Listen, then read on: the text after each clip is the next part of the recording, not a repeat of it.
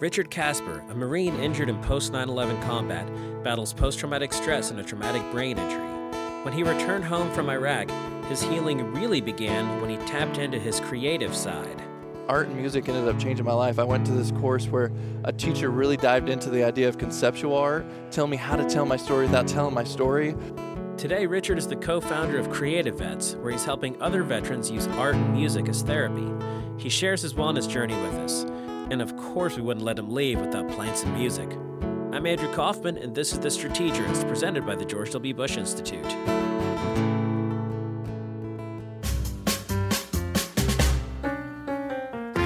What happens when you cross the 43rd president, late-night sketch comedy, and compelling conversation? The Strategist, a podcast born from the word strategery, which was coined by SNL and embraced by the George W. Bush administration. We highlight the American spirit of leadership and compassion through thought-provoking conversations. And we're reminded that the most effective leaders are the ones who laugh.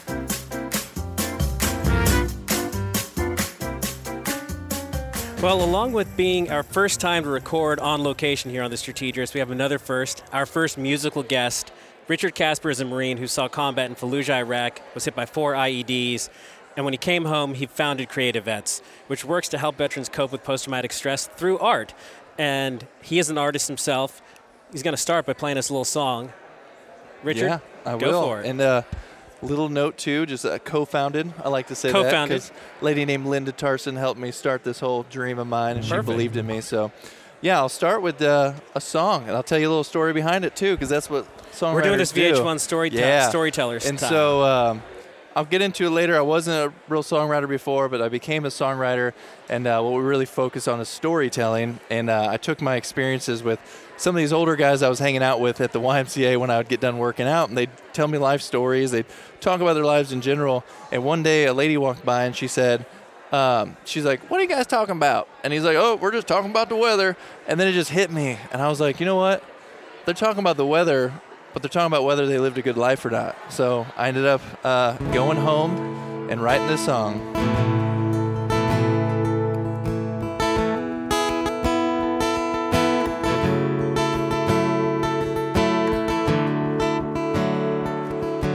Charlie, John, and Jim were talking up a storm where they meet on Fridays outside their favorite store. They weren't talking about the clouds, they weren't talking about the rain. Only one thing left to talk about when you get to be their age. Whether they lived a good life, whether they raised them upright, and whether too much time was wasted now that their time has faded. Whether they acted too tough, whether they ever loved enough, and whether it's too late to forgive them so they can go to heaven. They do what old men do when they get together. They talk about the weather.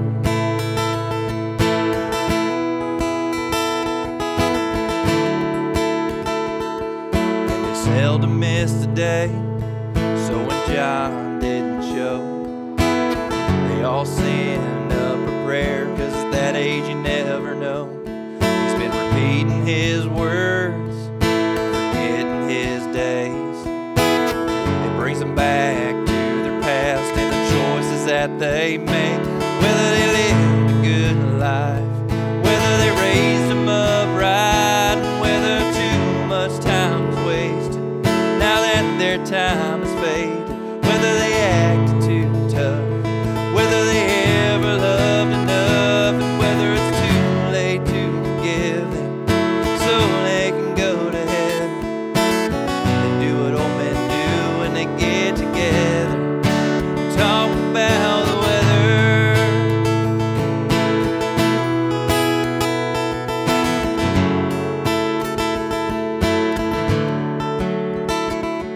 So when everyone got to the grave, Jim sat down and Charlie stood to say, you know, he lived a good life and he raised them upright. With him no time was wasted up until his time had faded. never acted tough, 'cause he always loved so much. And I know Jesus forgave him because he died to save him. We did what old men do when we'd get together. We just talked about the weather.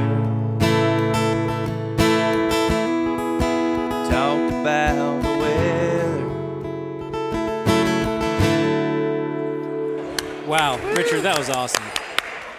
Well, now we've played a little music. Let's talk about this. Yeah. I'm joined by our co-host today is Brittany Bain, the Director of Communications for the Bush Institute. Hi. And lead on the Military Service Initiative Communications. And so she's worked with Richard, who is a veteran leadership veteran leadership program scholar. That's right. Apologies. So, Richard, can you tell us first a little bit about yourself and your background? Yeah, so when I got out of the Marine Corps after my injuries, my transition was rough. It wasn't until about 8 months in, actually, because they even say most PTSD or PTS and TBI symptoms don't come in until a little bit later. And so when I came home, I didn't actually know I had a problem. And it wasn't until I enrolled into college that I found out that I did have the brain injury, and then I couldn't go to class. I had anticipation anxieties. I would throw up before class.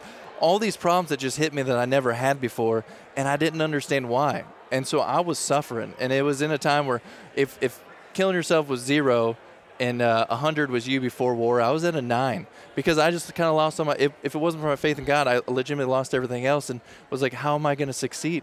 I went to war. I was a combat veteran. I used to be prom king, class clown, do anything in front of anybody. And now I'm resorted to this, thrown up before a class in a community college where I can't even speak to these 18 and 19-year-old kids. And so I had an extreme problem, but I've always been optimistic about my life, and I've always been optimistic. Everything, even when joining the military, when 9/11 happened and we didn't know who did it at first, I instantly thought it was Saddam Hussein because he was already doing so much evil stuff. And I would write papers about that and be like, why can't I be the one that catch Saddam's? So the same thing happened when I came back and I transitioned. I said, well, why can't I be successful? Even with all these barriers, why can't I and how can I? And so I ended up enrolling into this community college into some basic art courses because I was good at drawing when I was high school, and I honestly at first thought it was going to be a cop-out. Get an easy degree and then transition into something different. But art and music ended up changing my life. I went to this course where a teacher really dived into the idea of conceptual art, telling me how to tell my story without telling my story. So I started taking creative writing classes. I started writing music. I was enrolled into the best art school in the country, the School of the Art Institute of Chicago, going there where people like Walt Disney and George O'Keeffe went. And that completely changed my life. I went from that 9 to an 85 when I graduated. Oh, wow. Wow, that's incredible. And so Creativets then is your project that you've been working on. Tell us about Creativets and how that connects to that story that you just told us. And that is the reason behind that, because I looked back at my life when I graduated and said, wait, I'm at an 85. I did not go to the VA hospital. I did right when I got back to get diagnosed, but I didn't find like they were helping me as much. And so I looked back and said, well, what brought me from that 9 to this 85 to where I could actually go speak now and go talk to people and go to job interviews and do all these things I couldn't do before? I was like, it was the opportunity to tell my story without telling my story. Then I looked back at it and saying, oh, I'm a 6'5" combat Marine, and I just chose this art school where there's no other veterans here. Are other veterans actually going to take this route? Are they going to try this out? No, they're not. So I came up with an idea to design programs that would allow those veterans, whether it be masculine, not wanting to be vulnerable, those veterans that truly need the help, give them opportunities to be able to come through a program that they don't feel like is trying to take away their vulnerability, but it actually does in the endpoint. So our two major programs right now is our songwriting program, where we fly combat veterans from all over the country to Nashville to tell their story for the first time with pro songwriters. And then our art program, where we enroll them into the School of the Art Institute of Chicago and the University of Southern California. We pay for their tuition, their housing, their food. Veterans from anywhere in the country, we don't care. We've had 2 Native American Marines from the foothill tribes of Montana fly out. Oh, cool. It cost $2,000 just for the plane ticket because how remote they were at. Right. But I never want a veteran say I can't get help because of my location. So I try to check off all those marks and say, okay, if I went to Linda, I said, I want to design a program, but if we do this, we have to make sure we provide for everything the veteran needs. When it was me, I needed a battle buddy. I would just some days be so just distraught. I would start crying. I would drive to a cornfield and just cry and then call my battle buddy and be like, Jeremy, I don't know what's going on with me right now. He would talk me off the ledge. So that was the one thing, battle buddy, because I would never go to a program without someone that I trusted. And then the second thing was money. I didn't have a lot of money, and I wasn't going to go to a place in my community college area, so I needed my happiness to be I needed my anxieties to be outweighed by my happiness. So a program at a community college or something else probably wouldn't get me out the doors to seek help. So that's why we designed programs where we partner with some of the best schools in the country and the best songwriters in the country to make sure that veterans don't want to turn an opportunity down to heal. And let's talk about that. Your songwriting program has been so successful that you're partnering now with the Grand Ole Opry, right? Yeah, so, and that's another thing to we're making history. Even being a very, very small nonprofit, we're still making history, making waves, because everyone wants to help, and you never know until you go ask. And so when I had this meeting, one of our board members, he now works for the Grand Ole Opry, he messaged me one day, said, hey, I want to introduce you to this other guy. I know you want to do stuff with the Opry. This is your opportunity to tell him what you want out of this. So I went in there not expecting a lot, but asking for a little bit of a piece of that history, and just said, my dream, because a big role is that the big thing is there's 20 suicides a day and 14 don't seek help. How do you get those veterans out of the house, and how do you really outweigh their anxieties and depression with happiness? Well, what if they had the opportunity to fly to Nashville, not only write with #1 songwriters or pro songwriters, but do it backstage at the Grand Ole Opry?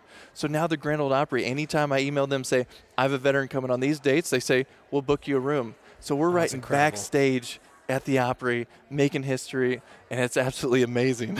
That's incredible. And then, but to that too as well, just recently we're the first nonprofit to partner with the Country Music Hall of Fame's Words and Music program. So now veterans from anywhere in the country could actually Skype in. So now it doesn't even matter where they're at to help us with our waiting list of veterans. So they could Skype in and learn songwriting from the pros at the Country Music Hall of Fame. That's incredible. And so you're a part of your story too now is that you're a Stand To Veteran Leadership Scholar. What has that...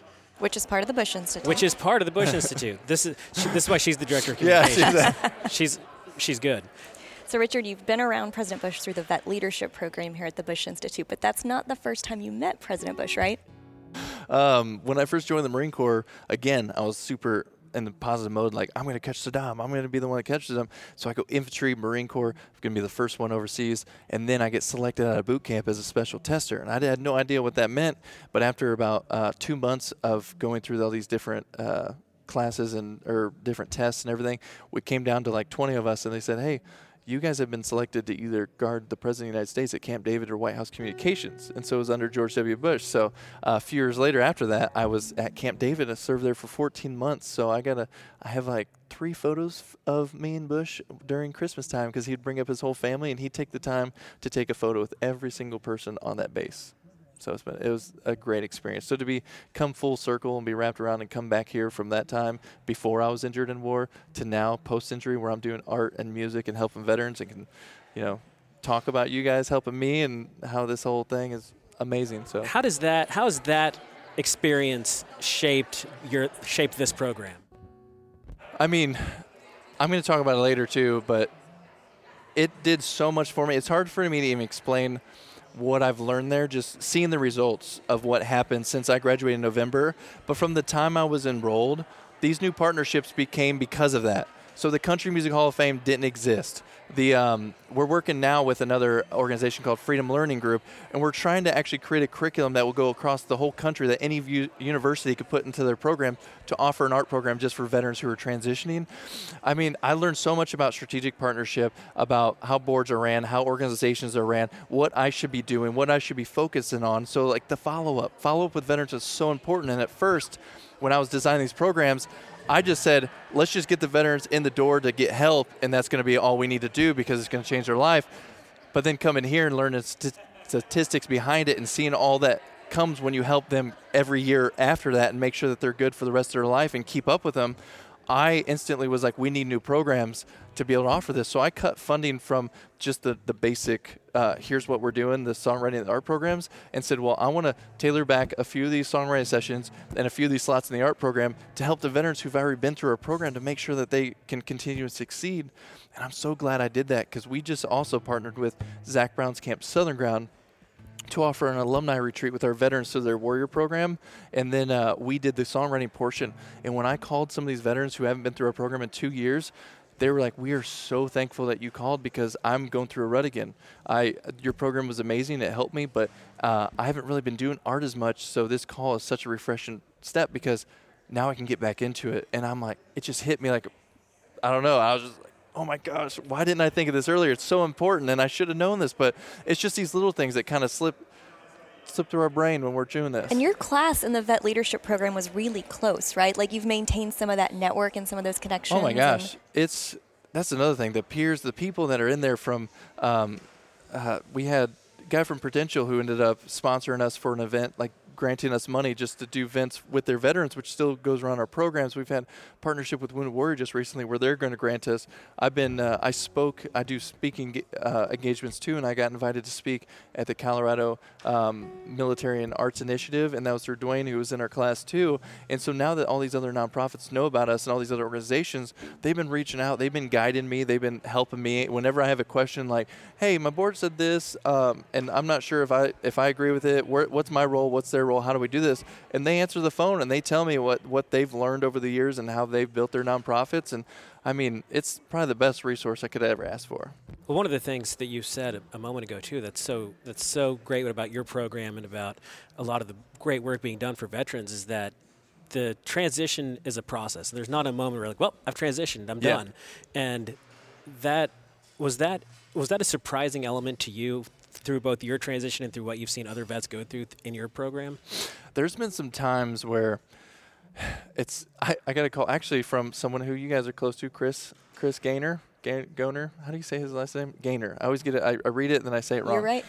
Chris Gaynor, after he went through one of our programs where he wrote his song in Nashville, he called me like a month later because I told him, I was like, it's going to be weird, but you're going to talk about the worst time in your life, but you're going to be so excited when you leave this room that it's going to change your mindset and how you feel about that situation, and you're going to remap that brain, and like those memories are now going to be good memories. And he was like, he thought it was kind of weird, but he called me like a month later and said, Richard, I feel so weird right now. I don't feel sad. And he's like, is this how I'm supposed to feel? You know, Chris, he's like, is this how I'm supposed to feel? I'm like, Chris, it's hard to explain, but it's going to be weird, but you're going to be okay with this now. And now you feel this, now you can transition. And that's the thing. I try to tell people I'm not trying to teach veterans how to become artists and how to become songwriters. I'm trying to teach them how to transition their warrior brain to their artist brain so they think about life differently and they could overcome these little obstacles. Like his story was a little obstacle. We've had veterans who friend died in a pomegranate field and that's a trigger for them. If we could use that and repurpose that memory and make that a good thing, all of a sudden that's one less trigger he has to become successful. So if we could do that, baby steps. It's all about the baby steps. Well, and so on the main stage of the Forum on Leadership, you're about to go on and you're going to play another song that, as I understand it, you didn't write this song that you're going to play out there. This was well, I wrote it. I was a part of it. It. Yeah. So with the program right now, it's all about peer-to-peer mentorship. So when someone like Chris comes down, I answer the phone. Well, I call him and I say, "This is what happened to me. I was blown up 4 times. My buddy was shot and killed. What'd you go through?" They're going to tell me what they've been through because they trust me that I've been through the same situation. So when they touch down in Nashville, I pick them up. I become that battle buddy. So I actually go into the room with them to guide them. So when they can't tell their story, I'll help them tell their story. So I'm right alongside them, writing the music, helping them. And then I'm a good transition between the pro writers and the veteran in the way that we speak and saying, like, this is something we wouldn't say, this is something we would say. So this was our 9th Creativets song. And I'd say the first 2 songs, I was still learning. I mean, I was a songwriter, but I was still truly learning. But this was the writing session that really put it over the top that I felt like I became a songwriter. So yes, it's still their song, and we just help guide it. And can you tell us a little bit about this song that you're going to play here in a little bit? Yeah, so a corpsman, a Navy corpsman, and a lot of people out there don't know what a corpsman. They know what a medic is. When you hear medic, you're like, oh, yeah.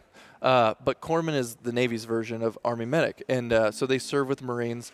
So when my buddy was shot and killed, we actually had 2 corpsmen working on him at the time. Problem is, when they come home, they don't get the parades. Nobody talks about them. They're not like, oh, you're a corpsman. Thank you so much for your service. They're like, oh, you're a corpsman. Cool. I don't know what that is. And they walk away. And so all he said was, through my experiences fighting overseas and helping my buddies out, he's like, the one thing I really want people to know is not just my situation, but every corpsman's situation and every combat medic situation, and know that from the moment they get hit, that someone's working on them, and then they put them in a chopper, and then someone else is working on them, and then they get to a hospital, and someone else is working on them. There's like, those are all corpsmen, those are all medics, those are all docs. Wow. The work you've done is incredible, and we're so appreciative that you spent some time with us today, both on stage here at the Forum and with us on the podcast. We can't thank you enough Thank you for so both much. that and your service. We haven't even said that yet, that you're an incredible example for other veterans. Thank you. So we're gonna play out with You Call Me Doc by They Call Me Doc? They Call Me Doc. That too. I don't type so good. We'll play out to that. And Richard, if you want to learn more about Richard's work, you can go to Creativets at creativets.org. Yes, sir. Thank you so much. Awesome. They call me Doc, I ain't got no degree. When it hits the fan, they're calling for me. From bluegrass, Kentucky, red blood on my hands. Nobody calls me hero except for my friends. Well, I woke up from dreams to find out they were real. I can tell you how it looks, I can't tell you how it feels. Yeah, I've seen it all, watched heroes who fall, pick them up till they stand tall. I've been in the field, worked down to the bone, make sure all my buddies get back home. I've shared the smiles, I've shed the tears, swore they'd make it out of here. When they scream, please make it stop. They call me Doc, they all know my name. Stitched on this chest, hangs from these chains. You won't read it in the paper, see it on the TV. I don't need no fame, it's fine by me. Yeah, when they're broken, bruised, I know just what I do. My job always starts when their job is through.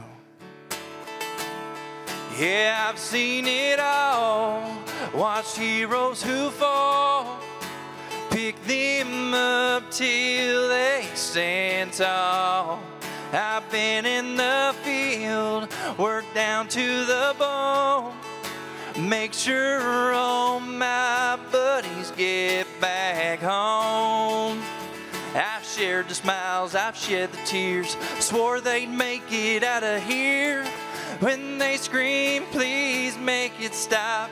They call me Doc, they call me Doc.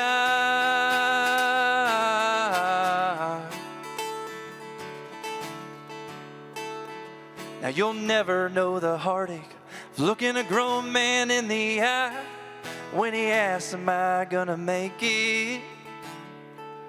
And you've gotta lie. They call me Doc, I ain't got no degree. When it hits the fan, they're calling for me. From bluegrass, Kentucky, red blood on my hands. Nobody calls me hero except for my friends. They call me Doc. Thank you.